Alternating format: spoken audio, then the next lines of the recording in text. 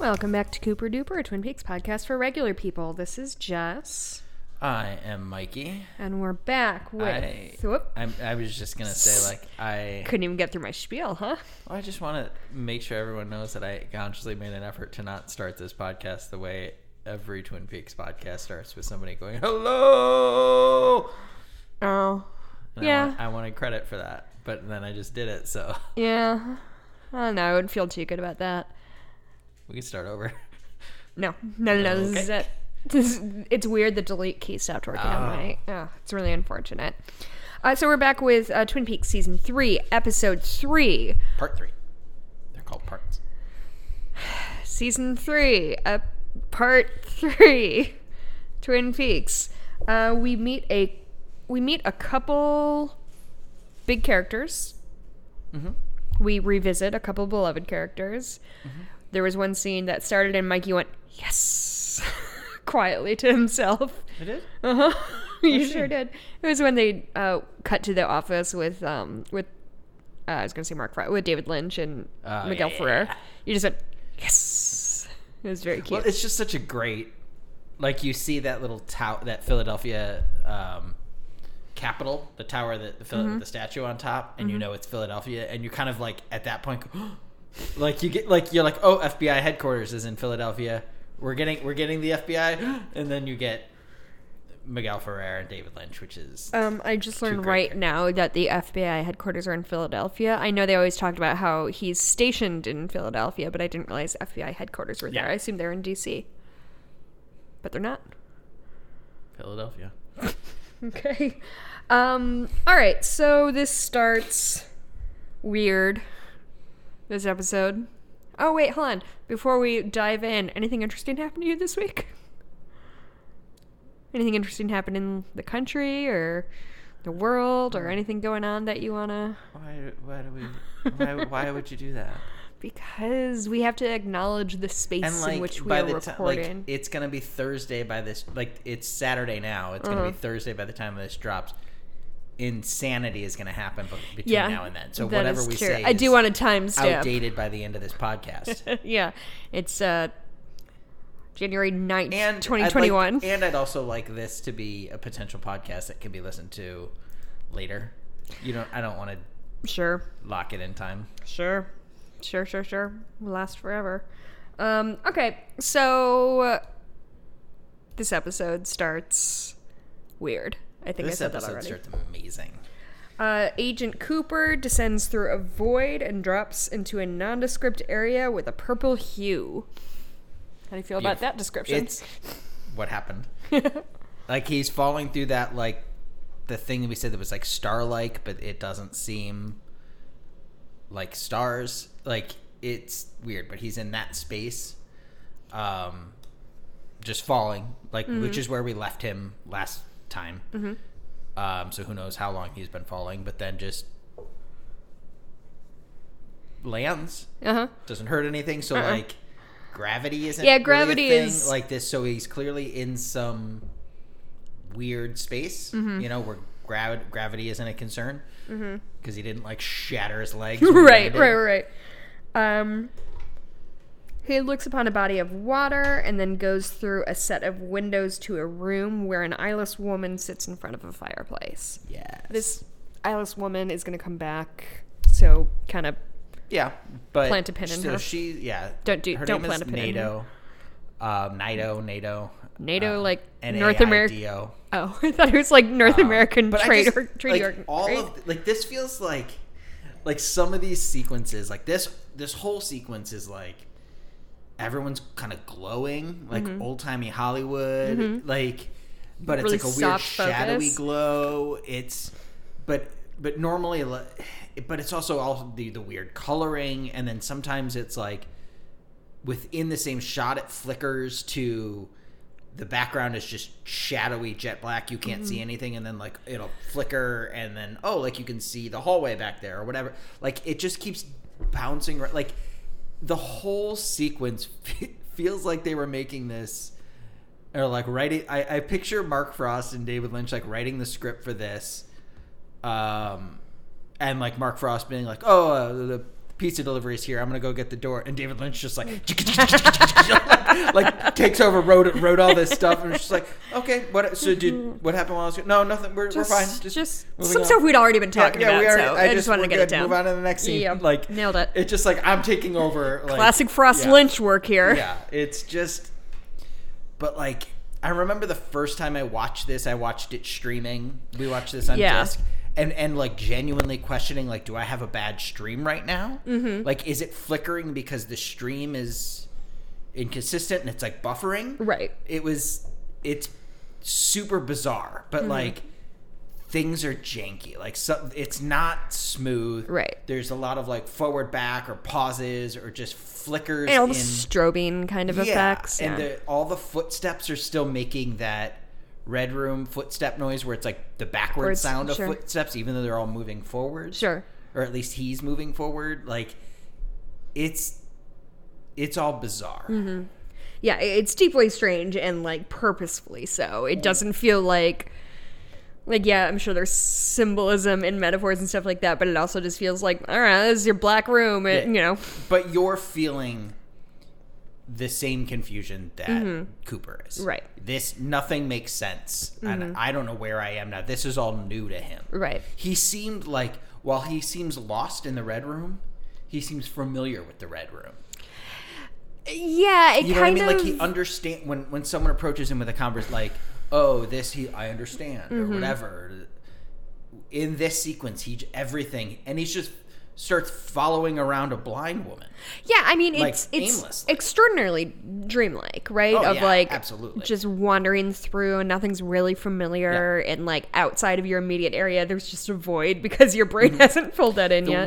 The one thing we do get that connects this to something is that the floor in the lava. Room, the floor is lava. Oh my god. The floor under Nato's feet, you see, is the same carpeting that we see in the very first shot of the first episode, where it starts on the floor. I mentioned this last time with the wavy kind of black and white colors, reminded me of Leland's hair. Mm-hmm. Comes up from that. So seemingly this is in a similar space. Sure. As but also, you know, so you got the Red Room, it's got the black and white chevron intersecting. Mm-hmm. You've got this floor is like a wavier intersecting of a light and a dark color. Mm-hmm. It seems like it's in black and white-ish. Right. But is it in black and white, or is like the lighting so low that you just can't make out colors? Like, it's hard to say. When he's outside, it's purple, but when he's inside, like, it's not black and white because he's got... But it's desaturated in a very dramatic way. Yeah. And her dress is obviously red-ish, right, or dark red. Right. But yeah, color is minimal. All the walls and all the floors are, you know, gray tones. Right. So Cooper asks the eyeless woman where they are, but she does not speak and instead makes breathy noises, which haunt my nightmares. They're awful noises. There's similar choppy sounds to the record player from the giant sequence, or the earlier too. They're like yeah.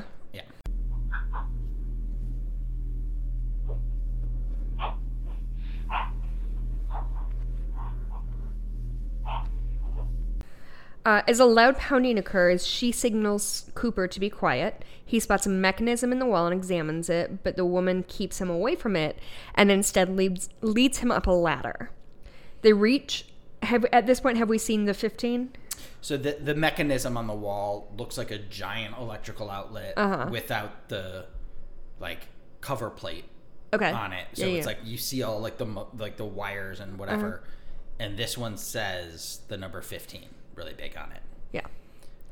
And it's in like what's the word? Like when you have your address up on your house, it's like each individual like little fake steel numbers, because I think when that number changes, I think the form changes too, but I could be wrong.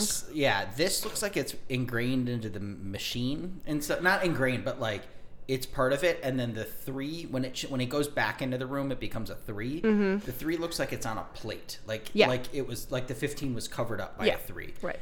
And of course, 315 was his room number at the Great Northern. Of course, what that means, what the significance. nothing, something, maybe. Your arms are Who knows? so wide to indicate the Great radio. vast lack of understanding we have of what's going on. But yeah, so she leads him away from that machine or that device, whatever it is, takes him to another room, which goes through a sideways door but exits upward. And then they go to a ladder and then they exit upward on some floating box. Obviously. Yeah. So the way they put it here, they reach the roof that floats in a void. So this is, we talked kind of in passing last week about special effects and are they like quote unquote good or bad. A lot of these effects are janky as fuck, like very reminiscent of like 1970s, like kind of campy sci-fi kind of thing is what it made me think of. Like at one point, I don't remember what you compared to the Mary Poppins movie, and I said it looks like they just drew on the film. Yes. Yeah. Okay, so that's a little bit later. The woman pulls the lever on a mechanism on the roof and receives an electric shock, causing her to fall into the void. Cooper looks down and sees... Go ahead. Well, no, You just said go ahead and then I thought you were finishing a sentence, and then I realized you're not. probably about to mention the Blue Rose part. And before that, to me, I think, like, here's what I realized in this viewing. It feels like she's trying to get him to do that also. Put your hands on this, pull the lever, you get electrocuted, and then jump backwards, and you'll ride that electricity to where I'm going. Follow me. Gotcha. And Cooper doesn't get that. It's the same reason, like, he's attracted to that giant electric socket thing on the wall. And she comes in to say, no, don't go that way. That's not the right way. Go this way. And she tries to get him, and he doesn't get that. Sure. And it feels to me like he was supposed to have fallen down into that void or whatever where she went. When you say supposed to... I'm not even going to dig into that. Like, so what do we think is happening here? It's Cooper trying to transition back into our world? Is that what is going on? Cooper's trying to, quote unquote, go out now. Okay. So this is him trying to get from the Red Room to ostensibly Earth? Yeah. Writ large? That's what I make of it. Okay. And I think the way to do that is what NATO does. Cooper doesn't see that, and he takes the electrical socket route. Okay. And which is why he ends up in the Dougie place, which is where Mr. C, Doppelkoop, wanted him to go. I think the whole electrical thing is a misdirect by Mr. C for his plan to work of replacing him with the manufactured Dougie. So are you saying, to be clear, are you saying if he did the same thing as the blind woman did, everything would have been fine, but because he did not do that? You know where we pick up NATO again, I think. Where do we see her next? Are you asking me? Do you remember? In the woods? So the correct way out of where he is by pulling that lever. A lot like the slot machine. But pulling that lever and then falling into that nothingness, and then he will end up back where he's supposed to have ended up to exit properly, I guess. Okay.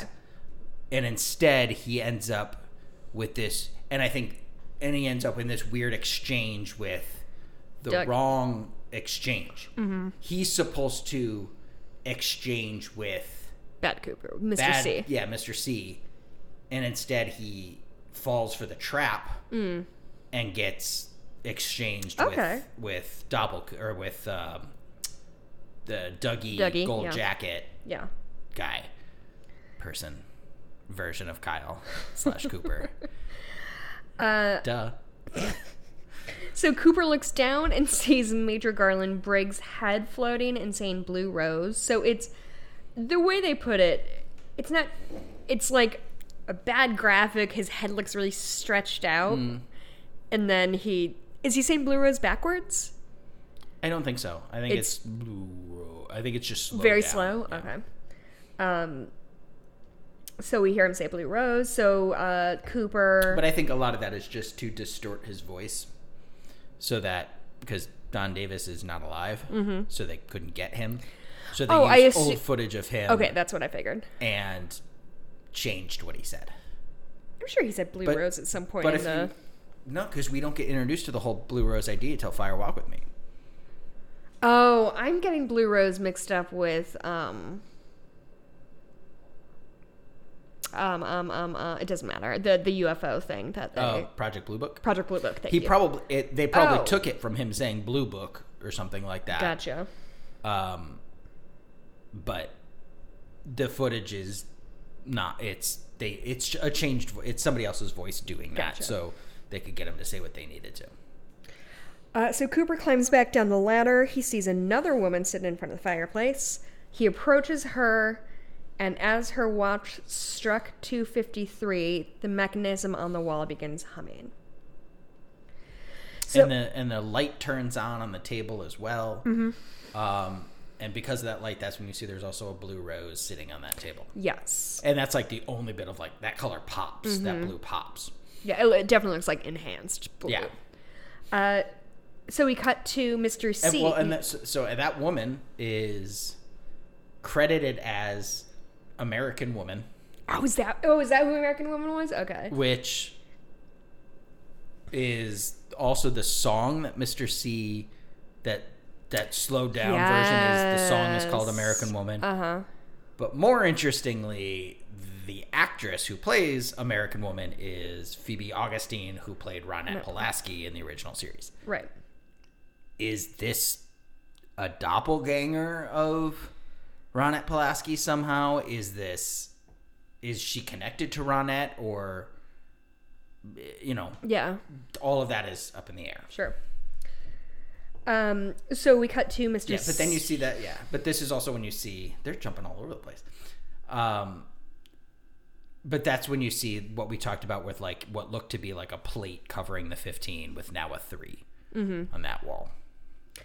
So we cut to Cooper's doppelganger, Mr. C. He's driving, and all of a sudden he starts to like be ill. Looks like he's experiencing discomfort. We see the cigarette lighter in his car.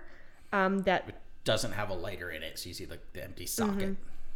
So the way it says here, it begins to exert electrical force.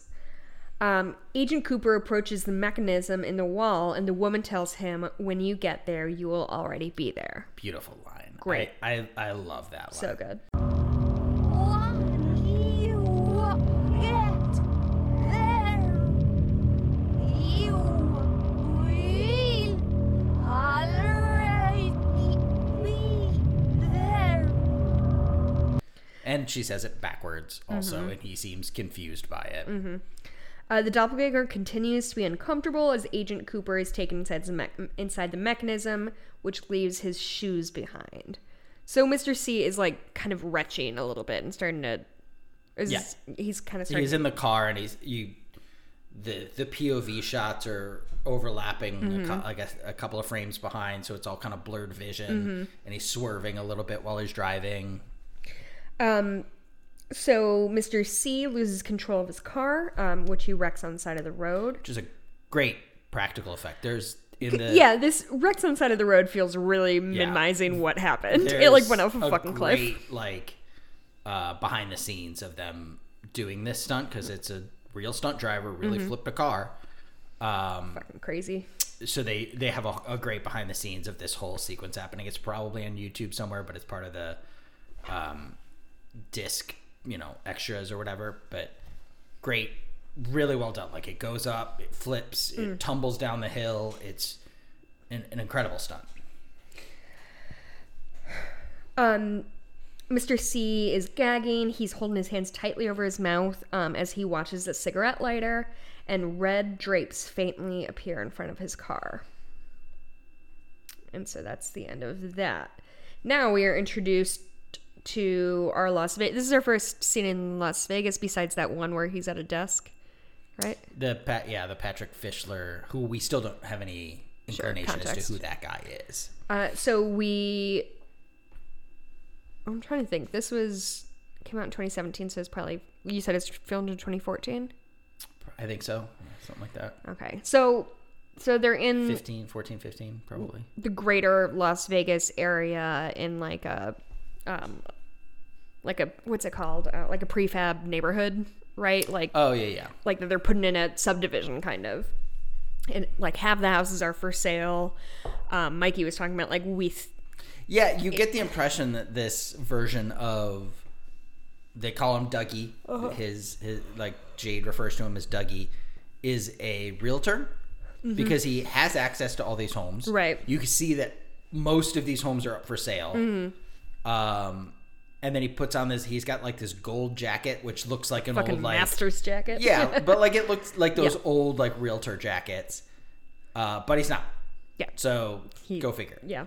But the name of the Our new subdivision is called Rancho Rosa, and then it's Their symbol is like the symbol is like two R's overlapping with a circle, Double which R is Diner. a direct reference, obviously, to Double R Diner, which is great. So we're introduced to Dougie Jones for the first time. He is another Kyle MacLachlan character. He is wearing an aggressive wig Yep, and a and a fat suit. suit. Yep. Although I don't think they did anything with his face, so he just looks like regular fit Kyle MacLachlan with like A little. His a cheeks look a pregnancy little belly. puffy. But it's. I mean, he's fat the way I am. It's Yeah. all. I just have a belly. Yeah. Like. So they're inside this empty house. So Dougie Jones is with Jade, who's a woman probably in her 30s. She's sitting with him. She's completely naked. He's completely clothed. How do you feel about the first black woman we get in all of Twin Peaks is a sex worker? Not great, Michael. I don't feel great about it. I don't feel good or great. I don't. Not to say that it should be a stigma with sex work. No, But absolutely not. it's- I think actually the character of Jade is interesting and cool. I And just she does an amazing job playing against. playing against nothing. Yeah. You know. No, I really like this actor and I really like her character, but yeah, it's suboptimal for sure. So they're sitting together. Apparently, they probably just had sex because he gives her cash at some point. And she notes that there's something wrong with his arm. And on that arm, I think it's his left arm. Yeah. He's wearing the owl cave ring Yeah. on one of his fingers. And he's saying, I can't feel it. It's not. But does not seem perturbed by the fact that he Yeah. can't seem to use his arm. Which leads me to believe that that's part of why he's just kind of dumb. You know what I mean? Okay. Which makes Ooh, I don't like this wine. I'm so sorry. when you get the other Cooper, when they kind of swap, his obliviousness a little more believable because this guy Right. also was not all there. Is this? Well, let's meet who Dougie But is anyway, going to be. They talk about that. If you read Secret History of Twin Peaks, a lot of that book is about the journey of the Owl Cave Ring through time and Project Blue Book. And the whole book is basically a dossier collection of case files and newspaper clippings and all sorts of stuff, where in the margin it's narrated by TP, is who the FBI agent is. If you listen to it on audiobook, it's awesome. You get tons of characters in there playing, and it's a really fun listen.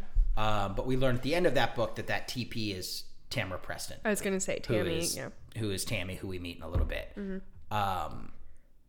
But the Owl Cave Ring and the whole like arm going numb is Explain. highlighted a lot in that book. I don't want to say explained. Yeah, that's generous. Yeah, Twin Peaks has never explained anything. So But yeah, like it even goes to the point where like Nixon had the ring and Trump gets the ring. Oh, and, like, weird. It's interesting. Yeah. So Jade goes to take a shower. With no curtain. No curtain. I guess there which wouldn't makes be sense. one. There That's wouldn't be one. exactly what guess I was this is the thinking. first Like time I just realized that. there's Yeah. no furniture in this place, so Yeah. there'd be no shower curtain. So That makes sense. And so they just show several scenes of her just showering it naked. should- but just make it one that at least has like one of those glass doors. You know what I mean? It's just gratuitous. Yeah. I'm trying to actually think. I didn't pay attention at the time, but did she? This is dumb. Did she wash her hair in I don't that think so. shower? Okay, that's. I mean, she doesn't really seem to wash anything. She just kind of rinses off. I think. Okay, because that's the thing I've Because noticed. there's no soap, presumably, so Oh, she yeah. just kind of rinses Rinses off off. before she puts her clothes on. That's just a thing I've read a lot about in like when white filmmakers or white writers write for black characters, of like black women wash, especially if they're wearing like extensions or anything, they wash their hair very infrequently and never like soak it. So we were watching Oh, The Outsider? The Outsider. Oh, yeah. At one point, and she has locks, like long locks, yeah, and at yeah. one point she like lays in a tub and just like is laying fully drenched. I'm like, I don't think that's how I mean, that works. It's fine because it's not her real hair. It's a bad wig. right, exactly. But it's just one of those Yeah, little no, things yeah. that you notice, and then kind of can't unsee. Yeah. Anyway, beep, bap, boop. So Dougie gets out of bed, and he kind of falls a little bit, and then we keep cutting back and forth to Mr. C and him of like they're both being sick and Yeah, something is and, going like, on. weak and like, yeah. Dougie crawls into the house's living room where an electrical socket exerts electrical force. And there's what I love about this is there's the light coming through the window is coming through vertical blinds. And so there's where he falls is on a light, dark line. Interesting. Which is like the floor, as we've mentioned. This is another instance of like where he goes is exactly to the right spot. Right. And maybe 253 is relevant because that's when the sun is at the right point to make that shape. Do you think? Why not? It seems like that's the right time of day to have a low sun. That I mean, if it's in the winter. Yeah. But it's got to be when the stars align and the time presents itself. That's what they say in episode 2. Part 2. Dougie vomits and is transported to the red room.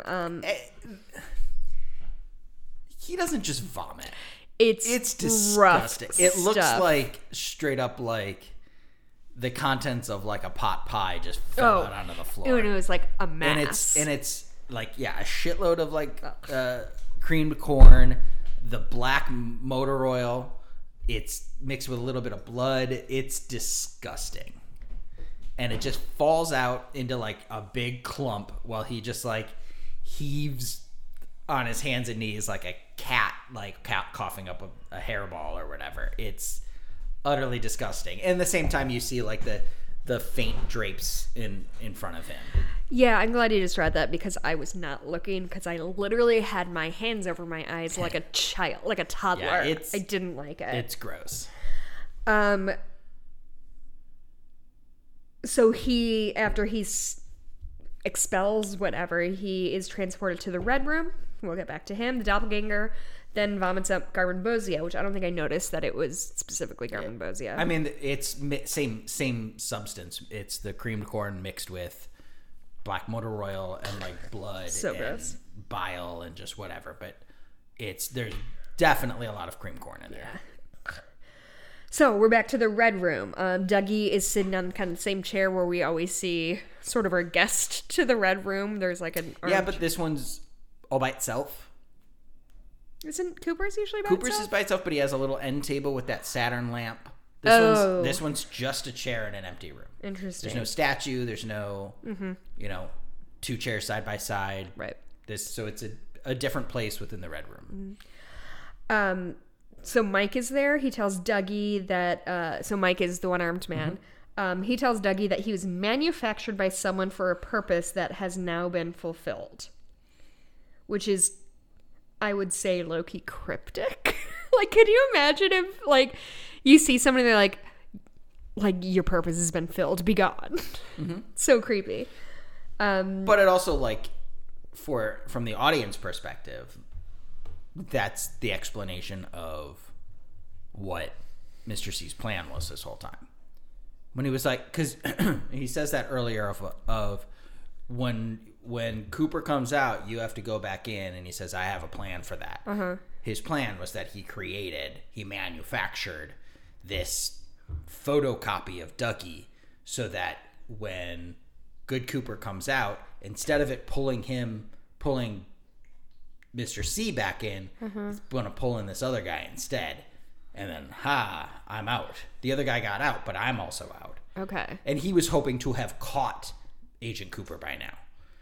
He was hoping, I think Mr. C's big plan for all of this was catch Cooper in the box, Yes. glass box, and then when it tried to pull Mr. C back in to Red Room, Black Lodge, whatever it is, it's instead going to pull in this photocopy, essentially, that he made of the Cooper identity.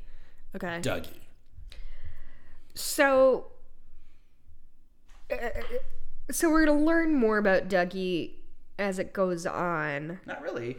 I mean, a little bit, I guess, kind of. I mean, we learned that he has a wife The and life kid. he was living, yeah, for sure. So he has been in this world for a while. Okay. Since 1992 or whatever, do you think? Maybe, I would say somewhere in between. Old enough to have a child, because we'll meet him. And we're sure Sonny Jim is his biological child and not just... I guess not, but Okay. I didn't that know if that was ever assumption is clarified. but you know what I mean? Like, I think it takes, if it's 1992, I think it takes 8, 10, 12 years or so for this Cooper to get this power, to accumulate this wealth, to fall into what he's become, to turn into this person. You know what I mean? No, I honestly have no idea. So we Dougie- know Mr. C is a rich billionaire by this theory. Rich billionaire who can open this box thing in New York and all this stuff. To accumulate that wealth, he's got to be committing crimes for money. Oh, Mr. C is accumulating Yes. those things. I thought you meant Dougie was No. accumulating those things. And so maybe it takes him 10 years or whatever to do that. And then he knows he's become comfortable in this world. He knows the ins and outs. He knows what's going to happen at a certain time. Then he creates him. I would guess that this Dougie has been out in the world for 10, 15 years. Okay. So, I mean, that tracks with if he was created in the early 90s and he was wandering around, I guess, somehow got a college degree or whatever and then, has a job. Insurance sales is, one of your biggest Yeah. he falls into it. He just, Which we don't know any of this about Dougie yet, so we're... Yeah, if you haven't- exactly. We can dive into that more. But essentially, that was Mr. C's plan, and that's Sure. what I was trying to illustrate, as far as I see it. Anyway. Okay. So as Dougie learns that his purpose has been fulfilled, his hand starts shrinking, his whole body starts shrinking while his suit remains the same size in a very Talking Headsian effect. You may ask yourself, why such a big suit? Is that a Simpsons bit? No, it was a SNL sketch. But his hand starts getting small, and then the ring slides off his finger. Right. And in possibly one of the greatest line deliveries in the history of television, that's weird. It's so, his whole performance in this one little bit of his interaction with being confused, but also is just so maybe there's a memory of this place because this is where he was manufactured. He doesn't seem things are weird, but he's also it's. No, I'm gonna say the same thing I always say. feels It's like dream AI. logic. But it's it also feels like AI it Adapts to whatever is going it on. learns, and it's not really. It's questioning, but it's also not whoa, what the Sure. fuck is it? He looks and sees the thing and says that's weird.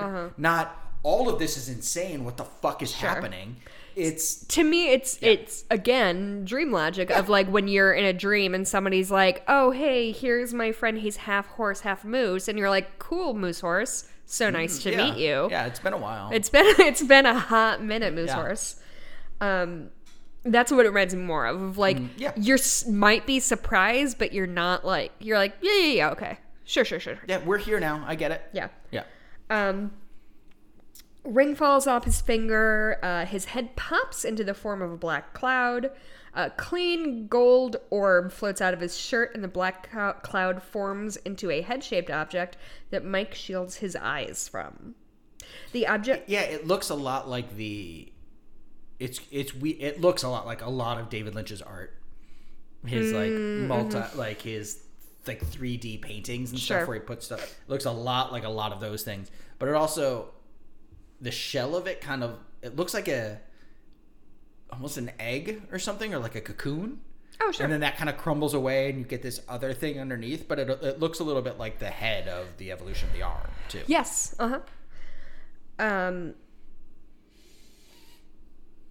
The clean gold orb is, I don't know why they use those. That clean gold orb feels Well, like I think it's just because in counter to like the gross, disgusting Sure. head that pops out, there's this gross, it's like a pearl in an oyster. The oyster part is all gross, and then you pull out this nice clean pearl. Suddenly the clean gold orb appears and seems to attack the head-shaped object. The clean gold orb is left in the chair, which Mike picks up along with the ring, which he places back on its pedestal. I didn't pick up the attack, but who knows? Agent Cooper is transferred through the electrical socket near where Dougie vomited and materializes, which is, I would say, the most regular sentence I've ever read, and I feel comfortable being recorded saying it. We can, I mean, that's just what happened. Now, like, he like, you see his head, it, like, starts getting, like, pulled. He almost gets pulled kind of the way the woodsman guy from the jail cell, where it's kind of, like, pulled and stretched and, like, yanked in. And then, Does it mean, like, sucked through a straw? Yeah. It's like if you were to suck, like a gas through a straw, or like smoke through a straw. It looks like an opposite of like blowing out smoke. It's like, God, we don't need to spend so much time on this, but like when you see astronauts drink water in zero gravity, like that just sort of like, yeah, like, yeah, a little bit. Yeah. But yeah, so he goes into what looks like two electrical lines and comes out where the old Dougie just was. Right. But now, so our old Dougie had this like shaggy blonde hair, kind of. He had that big Jessica, it was a wig. I know, mind blown. That was a wig. He had the gold coat on. He was dressed like, I don't know that they showed him, but in my heart, he was wearing pleated khakis. They were. I don't remember. I don't know if they were pleated, but they were like, I think they were black. They were a dark colored pant. I think I'm just thinking of like color than Trump's like golf uniform. Sure. Like that's what I was thinking of with the gold. Yeah. Like that sort of generic.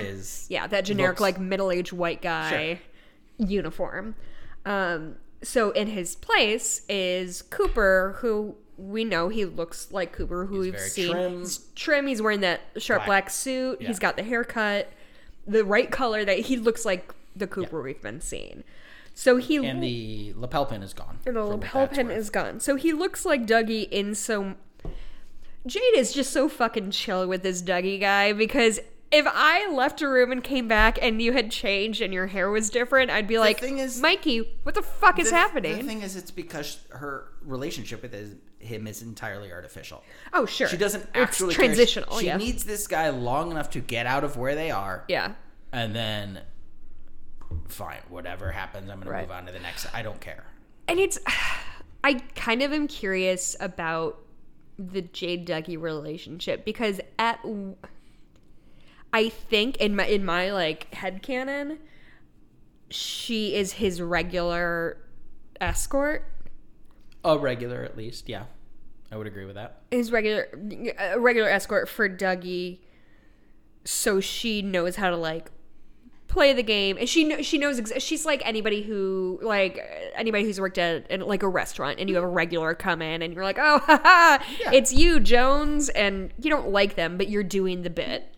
It's very similar to that. It's very, like I said, transactional. Yeah, she's playing along with all of it. Yeah, because that's how she makes her money. Yeah. So she recognizes him as Dougie, but he's not responsive. And he's in sort of a trance-like state and has no memory. Do you want to talk about the white guy theory here, or do you want to wait until we get to insurance land? Let's maybe on the next one. Can I just plant the seed here then? Yeah. So the theory Mikey and I have, I mean, that's really the extent of the theory. I mean, yeah, essentially it is just the fact that white men can be absolutely, utterly incompetent and literally cannot speak or form sentences, but they still fail upward. That was my idea, is that the whole Dougie Jones character. And, okay, so here's what happens, too. Dougie Jones was the gold jacket, Kyle MacLachlan with the shaggy hair. He gets brought back and eliminated in the Black Lodge, or the Red Room, whatever it is. Yeah. This other Agent Cooper comes out and takes the... Shell? Yeah, takes the place in existence. The visage. Of Dougie Jones. Mm-hmm. So as we get into the next few episodes or whatever, he gets referred to as Dougie Jones. Yes. So we kind of stop, even though we know somewhere back there behind the eyes is Agent Cooper, he's Dougie Jones in this world. So he kind of gets referred to as that. So we're going to start calling him as such. He's Dougie Jones. But this Dougie Jones character continues to have no fucking idea what's going on. Repeats the last word that he hears usually. And continues to just succeed. Like, and part of it is like, drops his fucking keychain in the car, and like, oh, the guys who are trying to kill him don't see him anywhere. It's so my whole idea. So there's not much more to it than this idea. Is that I feel like the Dougie Jones character is just a metaphor for old white men failing upwards. I want to say on the record that I think I came up with this theory, but Mikey seems very sure, and he has seen it more times. Yeah. So I just want the record to be straight that I think it was my idea. Mikey thinks it's definitely a Greif theory. It's a Greif family theorem. Which one's plural? Theories. But also this started, and I kind of wish I had started, but I would drive myself crazy, is I wanted to do a Dougie count of any time, specifically not just when his name is said, listen y'all, Jade says it so Dougie, what's it's mostly exasperated women saying Dougie is like, and honestly, it gets under my skin. It really, like, I find it extremely irritating. I think because and I think is it's supposed to. I think it's supposed to too. And I think if our theory is correct, it tracks of like, it's just women wheeling around men who are successful by virtue of them having a penis or whatever. Yeah. And it's just constant, like, treating them like children. Mm-hmm. And I think that's what maybe the name Dougie is so, like, infantilizing. Mm-hmm. But just that idea, Dougie! Yeah, it's a child's name. It makes me genuinely, I don't think I enjoyed the first time I watched this season when we watched it together, because all I could hear was women screaming Dougie. It made me bonkers. You just want, we loved the Agent Cooper character. We want him back. I love the Dougie character. I really, really do. It was frustrating when the first time I watched this, but as I've watched it since, I love the Dougie character. Okay, I'm going in with an open mind and an open heart. Like, I think that's the key, is you just have to be patient with it and know where it's gonna go. Yeah. And I think it's not only it's also so Lynch in particular loves to leave interpretation up to the interpreters. The audience of whatever medium he's delivering his art. Mm-hmm. The Dougie Jones character is a blank slate for you to put whatever you want, whatever you need, whatever your like lenses that you're going in with. If like this is about fucking feminism or racism or bigotry or Yeah. like, like we failing upwards or whatever your lens is that you're going in with this, you can put it on Dougie Jones and it'll fit. It's like a universe. Like Dougie Jones is like a universal adapter for interpretation. Yeah, no, I think you're right. I think also the timing of when this came out was weird because ostensibly they, you said they probably filmed it 2013, 2014, 2015? Later? 14, 15. Like 14, it was 15. supposed to come out in 2016. Okay, so... And it got delayed. No, it came out in 2016. It was supposed to come out in 2015. No, it came out in 2017 because I was working at the bank. It might have been playing. I thought... No, our party was 2017. Because Sure. we had the party here. We moved here August of 2016. Yeah, okay. Okay. So, and all that's to say is just, when jokes stop being funny because they get too real? Sure, yeah. That is, I think, the visceral reaction I had of like, oh, this like goobery guy failing upwards and all the women around him are propping him up, which is a trope we've seen forever. For some reason, the only example that comes into my brain is Inspector Gadget, but whatever. And so I think maybe spring of 2017, Trump had just been inaugurated in.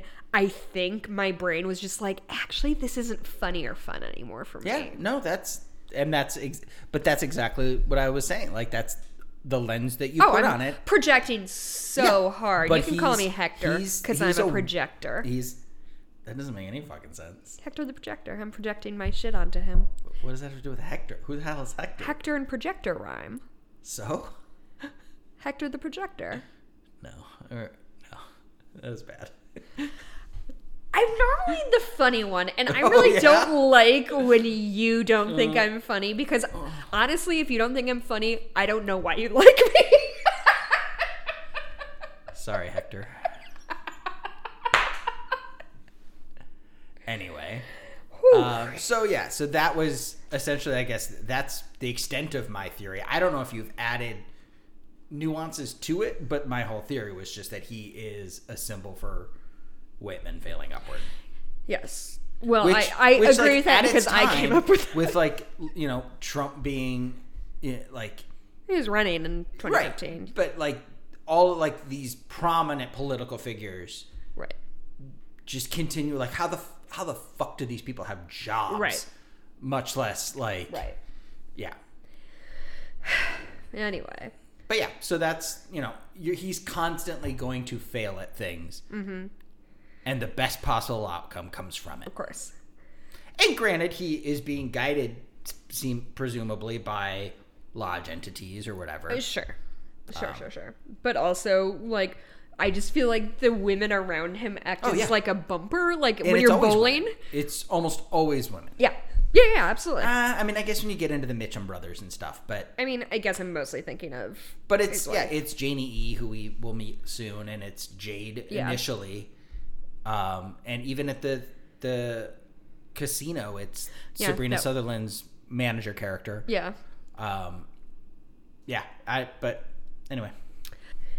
So Dougie, who is now essentially a toddler, is being guided out of the house by Jade. They have to get out of this house because it's whomever is selling it. They somehow accessed it. And she asks if he has his keys, and he kind of stares at her. So, like, he basically does not respond. Sometimes he repeats the things repeats what people say. But she's like, do you have your keys? Like a fucking teacher. Yeah. Do you have your keys? And he stares at her, and she checks all of his pockets for him. Can't find your keys. Okay, I'll give you a ride. Standing outside with no shoes on. No shoes on. I forgot about that. Dougie, did you forget something? Your shoes? Dougie! Could you quit fucking around? Put on your shoes. Here. Put on your damn shoes! So then that's my favorite moment of it. Because there's like also a silliness to all of it. Very silly. Which is, a very Lynch-like silliness. Uh-huh. But he stands outside with no shoes on. It's just, Dougie, where are your shoes? ugh, and goes back inside to get his shoes, and he just follows her. Yeah, So that he was just goes very back, and then good. she comes back out, and she's like, "Where the fuck are you now?" Yeah. It's a great little exchange. He's very much like a puppy, right? Yeah, exactly. I would say less of a toddler, more of a puppy. Yeah. So she agrees to give him a ride somewhere. Like she just needs to. Her priorities are get out of this house. Yeah. Beginning Alpha and Omega. That's it. She's like, I need to be gone from this place. Sure, you can come. So Dougie's car is still in the driveway of this empty house there, and she drives him in a yellow Hummer, yellow Jeep. It's a little Jeep Wrangler. Drives him to a random casino. What was it called? The Silver Mustang. One of the poorer special effects. Yeah, the title. So, but before that, like they pull it like, "Where's your keys?" I don't know. Fine, I'll give you a ride somewhere. So she takes him, whatever. But as she's pulling out, there's a great tilt shot of front, like the camera's in the driveway, tilts as she drives away, and then picks up this other car that drives in, and it's like on a walkie-talkie, Yeah. eyeballing the house. Hey, car just left. He may have been in there, couldn't tell, but his car's still in the driveway. To So another guy who's got a giant fucking rifle. Yeah. So So Dougie clearly was Dougie has some enemies. right. He wasn't just dancing through life. He clearly Sure. made enemies along the way. But he drops his keys, and so he like reaches down in the wheel well. No, what's it called? Where your feet go. Footwell. I guess. To get it, and at that moment, someone's like, "No, there's nobody else in the car," because they can't see him. He also has a moment of sees the Sycamore Street sign, and that seems to trigger something. You get a reaction to that, which last thing he saw before he went into the Red Room was Sure. 12 sycamore Sycamore trees. So Cooper's in there somewhere. There's memory connection. They're just not firing. Right.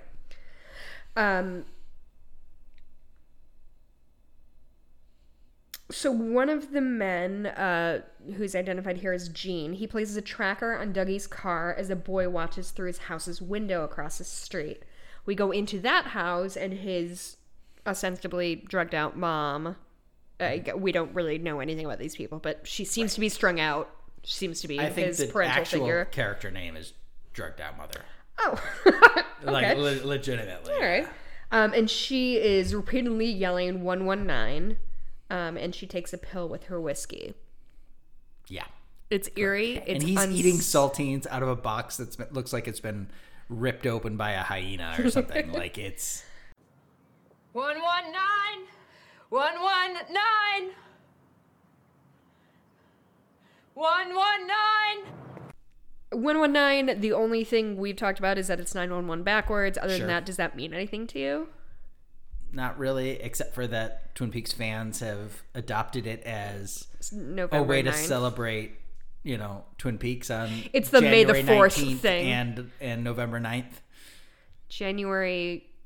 Wait, what'd you say? January 19th. Oh, January or 19th, November gotcha. 19th. Or November. 9th. Yeah. But yeah, again, that doesn't really have any significance that we. It's just that's upsetting logical. and creepy. It seems though that like it's like 911 is a call for help. Uh-huh. The theme of this episode is call for help. Mm-hmm. 911 is how you call for help. Large entities speak backwards. 119 is the backwards version of that. That's seems like it's just that's all it is. Yeah, and We I want would- her to show her crazed, drugged outness, have her yelling something. What do we have her yell? I don't know, 119. Right. Like, that's all I get from it. I don't read into it much more than that, but there's probably some deep rabbit hole theories out there. Right. So the next scene is the crash site where Mr. C crashed. Mm-hmm. It's two highway patrolmen. They approach the car. One of them, his name's Billy. He looks Yeah, they refer to him as Billy, which is the first time I've made that connection, because later there's a Billy referenced. but he becomes very ill after sticking his head Yeah, in the car. you can almost smell it. It Like the way they shoot this and the way they react to it and everything, and what you saw coming out of his mouth, like you can almost smell. It's very how visceral. pungent bad it is. Yeah, it's and it's one thing I know about cops is like they run into like gross dead bodies a lot. Sure. And so to see a cop be that like unsettled and sickened by something. And for a body to get to the point of that much like that pungent, takes several days to get to, and we don't have this seems like like seemingly they pulled in with their lights on. They were going for this. So seemingly someone drove past and said like, hey, I saw someone look like they crashed on the side of the road. You might want to check it out. So highway patrol comes in. Right. They were going for that purpose. Right. So it's not like, oh, they found an abandoned car a week later. Sure. So we go back to Twin Peaks. We're in the sheriff's department. We have Hawk. Beautiful establishing shot. So the light coming through the trees, gorgeous. And then it tilts down to the sheriff's station sign. Oh, so good. They, God, the cinematography of this. I would love to have shot like B-roll for this. Like, I bet so many great shots of just like fog rolling through trees. Yeah, just like we need a shot of the sheriff's station sign so we can set the location. Let's go there at dawn, and they just do a bunch stunning. of takes of these cool like just get creative with the lighting and like all of it. It truly is stunning. It had second unit camera on this had to be just having a field day. Good job, second unit camera. For sure. No. I'm not. I'm kind of being sarcastic, but also like, I don't know. So we have Hawk, Andy, and Lucy. They're sorting through the files to see what is missing that relates to Hawk's heritage, which is the message Log Lady gave. Right. Hawk. So we've so at this point we've established that Lucy and Andy are still together because Andy calls her by a pet name. Punky. And so it's definitely a case of the more things change, the more things stay the same. It's these two goobers with Hawk being... Little eagle-eyed, her nameplate on her desk says Lucy Brennan. Lucy Brennan. So we know they're, at least at one point, were married. Or we presume. I guess, they're seemingly still married. But we have Hawk, who is the adult in the room. And they mentioned as earlier, usual. too, when they said, like, when Wally was born. Right. Like, so they're pretty clearly together.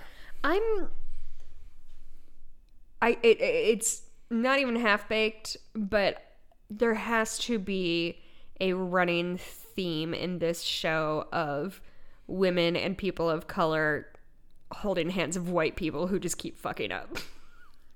Just because, like, this whole scene is Hawk genuinely, like, trying to figure some shit out, and Lucy and Andy just like, I don't know, what about this? What do you think? Like, they're like, it's like working with Muppets. I mean, it is, but at the same time, like, he genuinely takes the thought. Like, he does. Is it about the bunnies? So well, let's get there. Yeah, like, I don't think it's like it starts out with just they haven't learned to be better police. Like, correct. Andy specific. Like, you told us to find what's missing. We laid everything out. It's all here. Like, not helpful, Andy. So like, good. Yeah. Lucy realizes that she had eaten a chocolate bunny from evidence years before because she had a gas bubble that she does not, which I think is adorable that two married people do not want to talk about gas because all we do is talk about farts. Like, it's 90% of our relationship is our farts or our dog's farts. I think this is a delightful callback to the original series of like a dumb throwaway line of they finished this intense scene in this. I think it was after the interrogation of Bobby. I think or so, James. But I think it was after, and then he like, he's going through the diary and he finds I bet you if you examine that, it'll be cocaine. And then he looks in there, okay.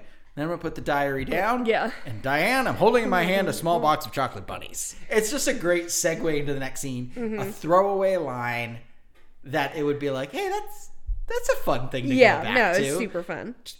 30 years later, they still have the chocolate bunnies in a box in evidence. Like, that's great. I think that's wonderful. And then at some point, probably while she was pregnant, I just got the impression that she was pregnant, which is why she had gas. I mean, I guess you could have gas, but anytime. We certainly do. Sure. But I love the idea that, like, she just went in there and ate it at some point. Like she didn't even go to the corner store and get a Snickers bar. Sure. She just like, I think that's just a very great, I didn't think anyone was using it. Yeah. Like, I just love it. I think it's. And we don't know the context of the chocolate bunnies ever. Right. Yeah. They don't play. They at just all. at some point appeared somewhere. Which is probably why she thought she could. Like they dismissed them as being not relevant to Right. anything, but they took them as evidence. So. And Hawk's, what's his name? Michael Horse. Mm-hmm. Michael Horse's performance here is, I wonder if he has kids, because he definitely has like patient dad voice down. Oh, yeah. And so he is very patiently saying like, okay, this is probably all right. He's just And then dealt she's with like, them for so long. but it's such a truly like. But he's always been. Remember when Lucy's sister came in and she was like, Yeah. "Oh, you must hate us, white people." And he just sits there and lets her finish. Some of my best friends are white people. Some of my best friends are white people. Like, it's the way, like, he's just always there. Yeah. Just Yeah. keeping the trains moving on time. That's Hawk's whole deal.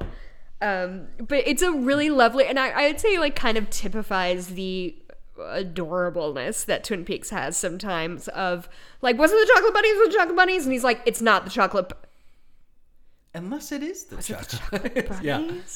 And like, because they're like, do chocolate Is bunnies it about the connect bunnies? to your Native American heritage? What did she say? She says something like, We'll drop you're it in. American Indian, or like just something. Well, like, he's like, okay, here's what we know. And he's, reiterating for the audience. yeah.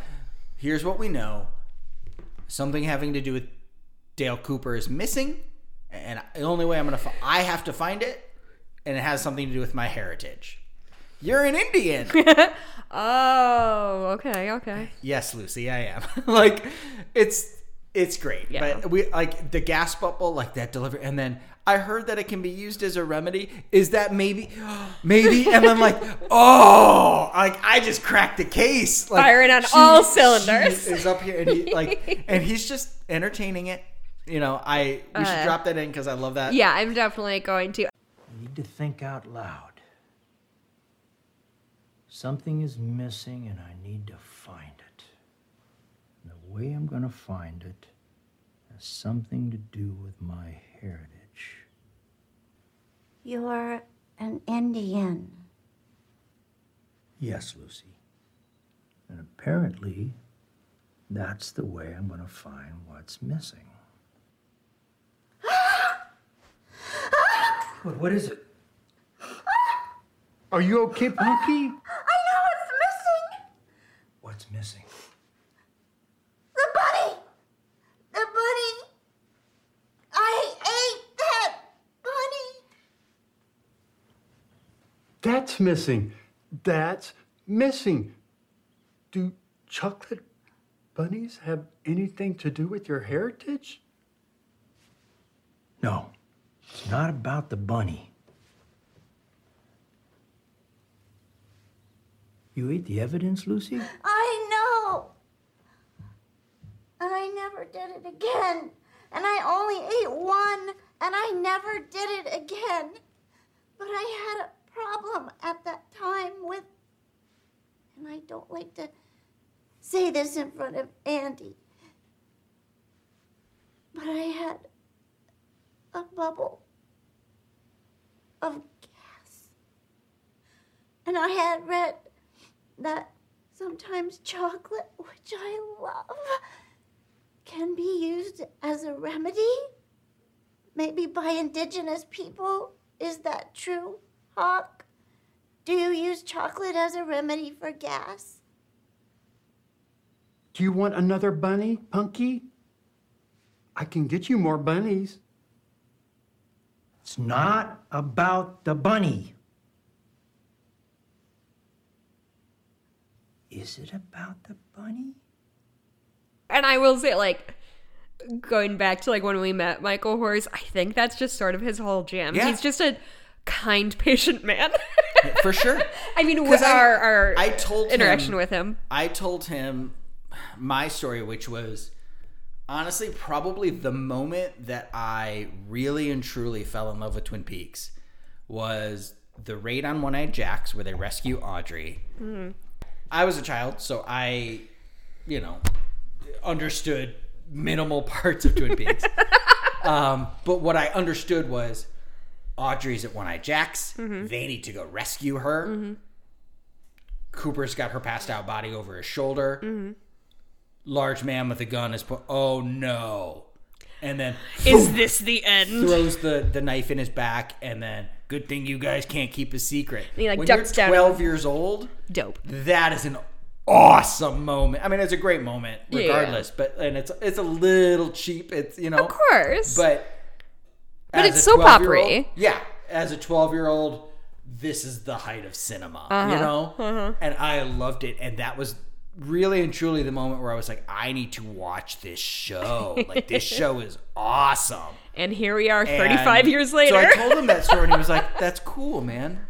Like, he was just so the same thing. It was He like, has heard that's boys say that story to him for Probably, 25 years. probably. And that's not a criticism on him or on you, but like he's genuinely grateful and humble about the fact that, like, something I did when I was younger had a lasting impression on somebody I've never met. That's I love that. yeah. That's wonderful.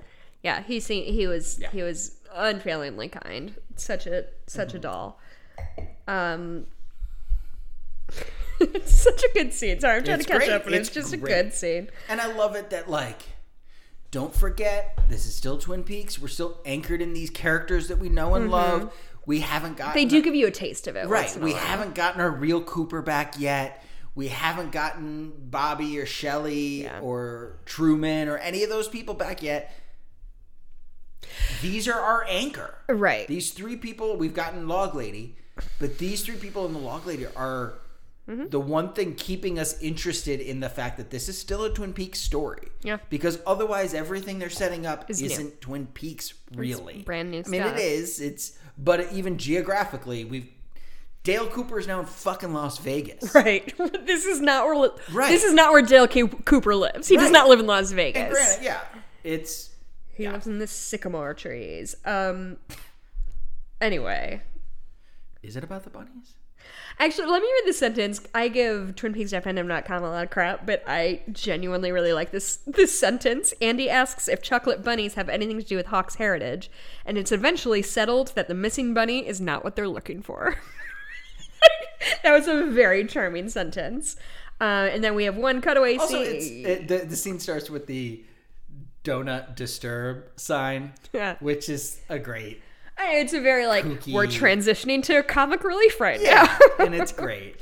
Lawrence Jacoby, it's just a cutaway scene. He's spray painting his shovels gold. He has this very elaborate rig. Oh, it's great. Oh, it's so good. It reminds... I feel like Rube Goldberg machines had a real peak in the 90s. Yeah. And we're not as into them anymore, but that's what it reminded me of. It was probably closer to the early 2000s because it was with the launch of that first OK Go video. I'm so sorry. I rarely just say you're wrong, but you're so deeply wrong. Really? Oh, yeah. Rube Goldberg machines... I mean, I don't think... They had a I'm talking like... resurgence. maybe, but I'm talking like my childhood. That was always... Like Rube Goldberg machines, and did they have because one it in was Goonies? the late 80s. Like 80s, 90s. With the Goonies and Pee-wee's Big Adventure Yeah. and Back to the Future. Yeah. There was a huge thing in That's the 80s. what I was talking and about. then they kind of had a rebirth with Sure. the OK Go videos. Yeah, and like Mythbusters did some Yeah. stuff with that, and I guess the internet is Sure. is really easy to promote shit like Sure. that. The one I always think of, which But I would say, honestly, it was like the 90s was kind of the dead zone. It was like late 80s. maybe I experienced it in the 90s. Sure. The one I can think of is Casper, when like it's like the dad getting ready and it's Christina Ricci in this like electronic chair, and then there's just razors, choo choo choo choo choo, as if that's how her dad shaved every morning. You know what? Huh. Never seen Casper. Really? Yeah, never seen it. I don't think. I mean, I might have. Here's when the I thing was that young, but I happens with don't- age, because I was just about to say I just saw it. I didn't just see it. I saw it when I was living in Australia 12 years ago. Yeah. That's my just, because I was an adult when I saw it. It held never seen up it. 12 years ago. Maybe I've never Can we seen watch that tonight? it. You do this every time we record. Well- every reference of every movie is. Can we watch that tonight? Well, and I want to, and then you don't let me. You're like, Maybe. no, We'll find Jessica, you can't. I hate you. We still have to watch Stalker, the 3-hour Tarkovsky movie. Oh boy. Which one do you want to watch? Do you want to watch Casper or do you want to watch Stalker? I will say Casper makes me ugly cry at the end. Oh, okay. So Anyway. boy, oh boy. This is what happens. We hit the 1 hour mark and we're like, the first hour is dense. We get through shit in the first hour, and then the second hour hits and we're like, do you have any anecdotes from your childhood that you want to share? It mostly is me. Okay, we have 2 paragraphs left. Lawrence Jacoby spray paints his shovels For gold so long. for so fucking long, and You also he's still wearing the 3D glasses under a his giant like, his, like respirator welding mask. respirator. Yeah. I assume it's a welding mask. But he's spray painting this thing, and you basically just watch him It's paint real 5 time. shovels in basically real time. It's Wonderful. It's so good. All right, so Jay drops Cooper off at this Silver Mustang casino, and she gives him $5 and tells him to call for help, which I think is funny because You're not my problem anymore. honestly, besides all that, the idea of giving, because she said once you find, and she's so disinterested in him because she's like, once you find your phone and your money and your wallet and your shoes, then we'll deal with this shit. Like, call me then. Yeah. But she gives him $5 and says, like, go call for help, which it's not like giving somebody 50 cents in 1985 and like go get a payphone. Like, he can just walk into the casino and say, like, I'm having I need help. They won't charge him money to like call his wife or whatever. You know, but like, And even so, $5 feels it's too much to use a payphone and it's too just little. probably the smallest bill she had, because he clearly gives her like hundreds. Yeah. When he But gives I it. just think $5 is too much to use as a payphone, but too little to like bribe somebody into using something. It's like the most useless. It's probably just the smallest bill she had. Yeah. Look at it. It's gross. It's kind of like crumpled. Oh, yeah. And like, it's not a good clean bill. Just take this and get the fuck away from It won't even work in like machines. Yeah, She's like, I can't even get a use pop however with this. you want. I don't care. But yeah, so she gives him the $5. Get the fuck out of my Also life. drops the line, you can go out. And Drops the line, what? you can go out now. Oh, yes. Which, credit to Nafessa Williams is the actress's name. Mm-hmm. Yes. You can go out now.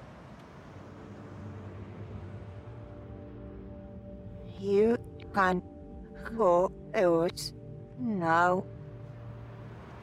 Dougie, go. That's not a Natural line. right. That is not a line that you say.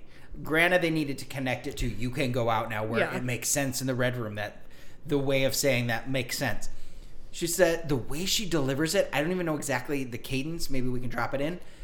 But she delivers that line, "you can go out now," in a way that actually feels natural. Yeah. In the real world, which is hard because no one would say like. You can go out now. Realistically, like, you can get out of my car now. You can go in now. You can go out now is a thing I would say to the dog. You know what I mean? Like, you can go. It's Is something Dougie that, Jones a dog? honestly, Is he Doggy Jones? I think Dougie Jones might be a Cocker Spaniel. The biggest dick bags of dogs. Is it about the puppy? Anyway. But Anyway. yeah, she delivers that line wonderfully. Yeah, And it I think, honestly doesn't sound out of yeah. the ordinary. Then we get the Which is cutaway where hard we to do. actually see the Laura Palmer thing, so they're connecting it for you. But I feel like as a television and movie viewer, we have seen people deliver unnatural lines that need to be said just so. Absolutely. And it's always like, that's not how humans talk. Yeah, exactly. And she manages to deliver that line in Yeah. a way that doesn't. I genuinely like seem this actress. that- yeah. I like her a whole lot. So anyway, she drops him off. So zup. So she. Okay, so tells him in the car. Okay. So he goes in the casino. He's struggling. He's wandering around. Automated door, which that first security guard who's outside keeps like looking back, like, what the fuck is this guy doing? And then it's like, Sir, you have one meh. job. But like, the thing I is, like, have to imagine that's- security in Las Vegas is a nightmare. That's what I feel like is like they get these old geriatrics and Or whatever. drunk people. Yeah, who just like, who cares? Yeah. This isn't. They this don't look isn't- dangerous. Yeah, this isn't worth. And again, the paperwork. That White they're- guy. Yeah, yep. He's not a problem. He's not a threat. You know, like, it's white people failing upward again. Yep. You know? So he says he goes to a security guard who's inside now. So he makes it inside the building. He's just holding out this $5 bill. Well, exactly the way she did. When Yes. She gave it to him. Yes. So he's into mimicking. He's into repeating. Like, The first thing he says after he's entered this real world is, Jade, give 2 rides. Because she was like, oh, I guess Jade's going to have to give 2 rides now. Yeah, Like, ugh. she says something like that. And I so didn't like that at a all. little bit later while they're in the car, he just says, Jade, give 2 rides. So yeah, he's just sort of like a weird Yeah. parrot that he just mimics what he hears, like a minor bird. So anyway, he says, call. That's our Waldo. So he says he needs call for help, and the security guard is like, burp, and In like, the back, Jack. But, like, stupid. if you're security and someone walks up to you in any state of being and says, I need- call for help, your first reaction shouldn't be point out where the payphones are. It genuinely. It's what kind of help do you need? Yeah. Are you okay? Yeah, anything. Yeah. It makes me think of, we watched the most recent iteration of Black Christmas this summer, and there's a scene where the main character who's being stalked and her friends are being murdered, she goes to the cops, she's like, I'm being stalked and my friends are being murdered, and basically the cop does like a jerk-off signal and tells her to leave. It was the campus security. Or Yeah. whatever. Like, But it's like the same thing that I feel like cops are under such a microscope right now, rightly so. But it's just one of those things of like, and these are- granted, and these are, security like, is not half this. cops. Yeah, this is not These the are, same like, thing as a worse cop. than real cops, and I real cops are terrible. But like genuinely, like people who are supposed to be in charge of our security and women are like, hey, I feel unsafe, or this like guy who clearly is not all there says he feels unsafe, and they're like, what the fuck do you want me to do about it? In Like, the back, Jack. sir, that's your only reason for being. And then, but then there's a little bit of a comedy moment when he starts to go where the guy pointed him and goes, "Hey, you need to get changed first, buddy." Like, Which, doubles down on how Yeah. bad and how, yeah. like, it's, yeah, I don't know. So he gets change, and then he goes out into this casino floor. Is there anything you want to talk about the woman who gives him his change? She has a good delivery. There's a good exchange. But it's just more people letting him But it get feels away like- with nothing. But it feels there's a delivery in her, especially a little bit the security guard of, I recognize something's wrong, It's not my business. but if you go away from me, it's no longer my problem. And so it's so much of what's happening in the world right now of people being like, oh fuck, that sucks, yeah, but it doesn't really affect me. it's the so not I it don't version really of care. governance of like, Yeah. not me, not it, Yeah, not it. and it feels because she like looks at him in this way like, you're clearly not okay, but I did my job. It's not my responsibility. I'm off the hook for Right. liability Right. reasons if anything happens. All he did, he asked me for change. I gave him change. Yeah. You know. So he goes up to the casino floor, and he happens to be standing next to a guy who wins a jackpot. And as soon as the You're not in the mic. I'm not. Not really. Like, well, your filter dropped way down here, and so you were far from it. Just.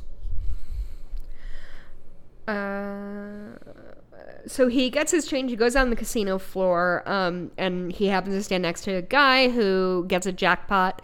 And as He rubs his quarter before he puts it in. and as the money starts piling out, the guy goes, "Hello."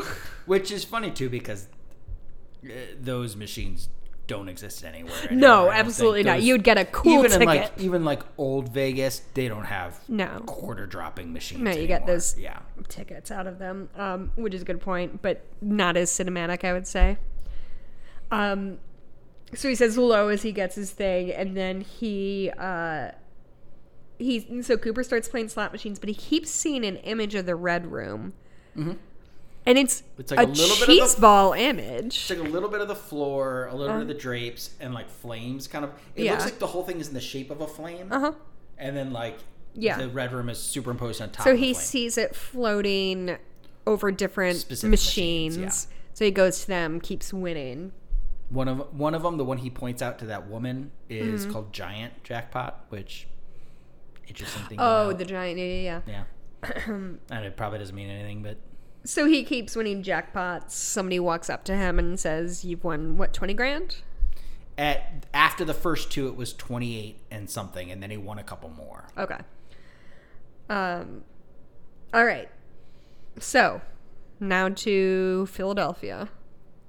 FBI headquarters. Yeah, but so I don't. Maybe I'm missing a little bit of it, but so he wins the first two. Then there's the woman. He has that exchange with the old woman who looks like a casino regular. She's wearing like sweatpants and shit. And he points to a machine, and she's like, "Fuck you." And then after he leaves his machine, and all the quarters are still there, she like looks up at the camera like, "Fuck you! I want to go." Take that. He just left it, but I can't because you're watching me. And then realizes he hits a couple more, and then she goes back to the machine he pointed at. Yeah. Because she's realizing, like, I don't know who this He fucking knows guy is, something. but he knows some fucking things. Yeah. So we're at FBI headquarters. We've got some assorted personnel. We have Gordon Cole. We have Albert Rosenfield. We have Tamara Preston. This is our first time meeting Tammy. Tammy, what's the actor's name? Krista Bell? Krista Bell, who was also at the first. fest. The only time I really met Krista Bell is we almost ran into each other going in and out of the bathroom. That's right. Yeah. And it was where we had met. So at part of Twin Peaks, it takes place at like a local junior high or high school.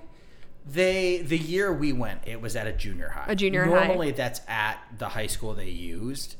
Oh, I didn't realize But that. there was, I think that one was getting torn down or something, Okay. and they couldn't. But so we were at a junior high nearby. Right. And so, like, you can imagine what your junior high bathrooms yeah. looked like, and that's what they looked The like. like zigzag walls instead of doors. And, like, the tiniest tiles. Yeah, That and, looked like, terrible. paint that's like 75 layers thick.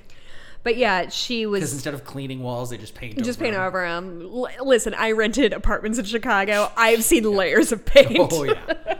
Oh yeah. Oh, yeah. But yeah, she and I almost ran into each other, and she is very tall and very pretty and perfectly nice, but just like alarmingly tall. Oh yeah. I mean, she's probably also wearing like 6-inch heels. Yeah, probably. I'm She- 5'3", so I'm pretty tall anyway.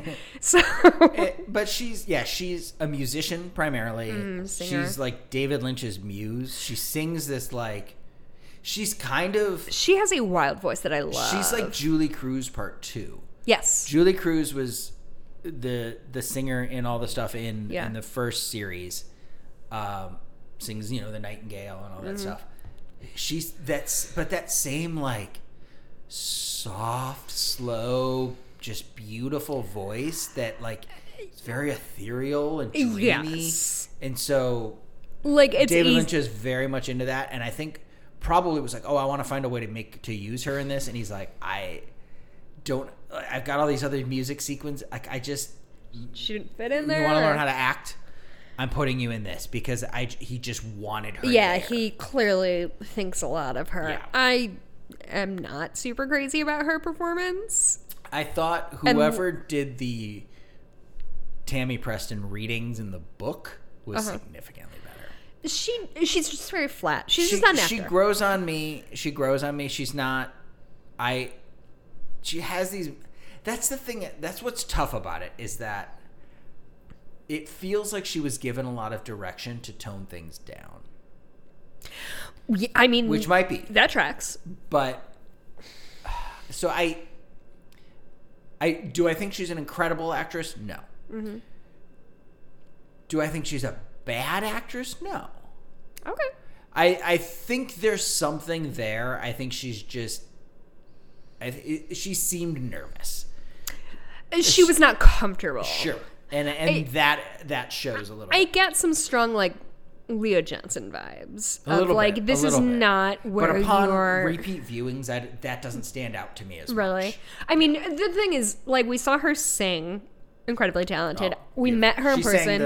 sang The Sycamore Tree song. Sycamore Tree song. Oh, so good. Very good. So Haunting. Yeah, her Gorgeous version voice. is And she's a beautiful human being. She's absolutely stunning. Which I think is the other thing that's sort of off-putting is it's like all of these like middle-aged plus white guys and then one Well, and 20-something like She walks in She's, like, slinky. an elegant, like she's very slinky. She's She walks like a- gorgeous. like She a- just doesn't a floor fit. model. She does not look like an right. FBI agent. She's not Gillian Anderson X-Files. Exactly. You know what I mean? Exactly. Yeah. But like she's charismatic in person. Like it's none of the. I don't think anything was her fault. I just Right. don't think I she's agree. the right person I for agree. that role. But But I think that's what he, I think she was meant to, I don't know. yeah, and I don't like, I don't want to shit on anybody's performance or whatever. I just it just like she in every way stands out. She stands out for We whatever didn't plan reason. that. We both said stands out at the same time. We're She- soulmates. For whatever reason that might be. She doesn't It's- gel with the cast. But that might, but she's also not Maybe supposed that's on purpose. to. Yeah. She's the new person in this, Albert and Gordon also- have been working forever. They're on this shorthand. They speak in code. But also, She doesn't get any of that. don't you? I also think she was set up to fail because when we see Albert and Cole, generally our third person there is Cooper. Mm-hmm. And so when we have those two characters and a new person, she, no matter what, she does not have the same energy or whatever as Kyle MacLachlan. And they do that when they're like, Cooper's on the phone. Mm-hmm. And they're like, oh my God. Mm-hmm. And they stand up and she's like, what? Who the fuck is Cooper? She's like the new guy. Right. Which, anyway. So they discuss a murder case with several objects that may identify the killer. And so they just kind of... Which is just quirky. It's a very fun, quirky thing. It's something... It's like pictures of women in bikinis and then like a child in like a sailor costume Yeah. and then like a fucking giant Uzi. Yeah, and then, a like... jar of like rocks or lentils. seeds or lentils or Yeah. something, whatever. Yeah. And like a wrench or something. Yeah, It was like yeah, a it's pliers, I fun. think it was. Like, yeah. So he, being Cole, I guess, assigns all of the personnel, except for Preston, to begin work on the case. Yeah. Preston then presents to them the deaths. This is when we learn that she's working the New York glass box murder. Right. So she kind of walks through who these people are, the fact that they've been filming this box, sometimes shadows flicker. Mm-hmm. And then what I thought was interesting that I didn't know if I was supposed to know before is that she said, we saw 5, I think, cameras focused on that box. Something like that. 5 and 7. I think more, yeah. And she says at the point of the murder, so when we saw these two people getting like chip chopped up, there was one camera caught something in that box. So even though all... Oh, did she say only one? I missed that. Yeah, because I noticed that because I thought that I had never noticed that before, that not all... So that explains why there are multiple cameras, or it might. Yeah. Okay, Cole is then informed he has a call related to Cooper, and they schedule a meeting in the Black Hills at 9 a.m. the next morning. So the Black Hills are where the... South Dakota. Yeah, no, I'm sorry. Yes, South Dakota, but I'm trying to think. That was where the body was found. Is this where all the guy got...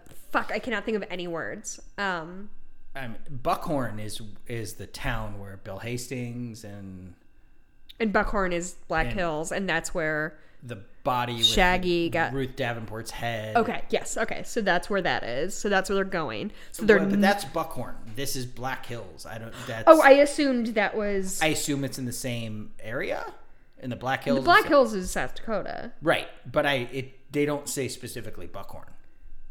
Okay. But Buckhorn is the city or town or whatever that happened. happens in. Yeah, the Black But- Hills is like a region. Yeah, so we go, but we're in what I love. We're in Gordon Cole's office. Mm-hmm. Probably the. I think our food is here. Gordon Cole's office, and there's a giant picture of the nuclear bomb mushroom cloud on one wall, and on the other side is a giant headshot of fucking Kafka. Didn't know that's who that was. Yeah, no, that's Franz Kafka, famous for the Metamorphosis. I don't get it, Michael. Can you explain it to me more? Honestly, that's going to play dramatically Yeah. in a later episode. Yeah. And then we go back to the Roadhouse, and the Cactus Blossoms perform Mississippi.